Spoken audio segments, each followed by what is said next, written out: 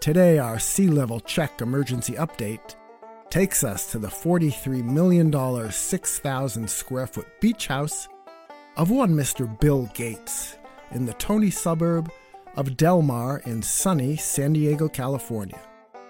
The tidal gauge record goes back to 1906, according to the NOAA website. And the record shows the sea is rising at an annual rate of 2.2 millimeters a year. That means in the next century, Del Mar can expect sea level rise of, drumroll please, a stunning 0.72 feet. Sound the sirens, folks. This has been your Sea Level Check emergency update. Thank you for joining us, and don't forget to help spread the climate hysteria with your very own Al Gore Climate Scream t-shirt.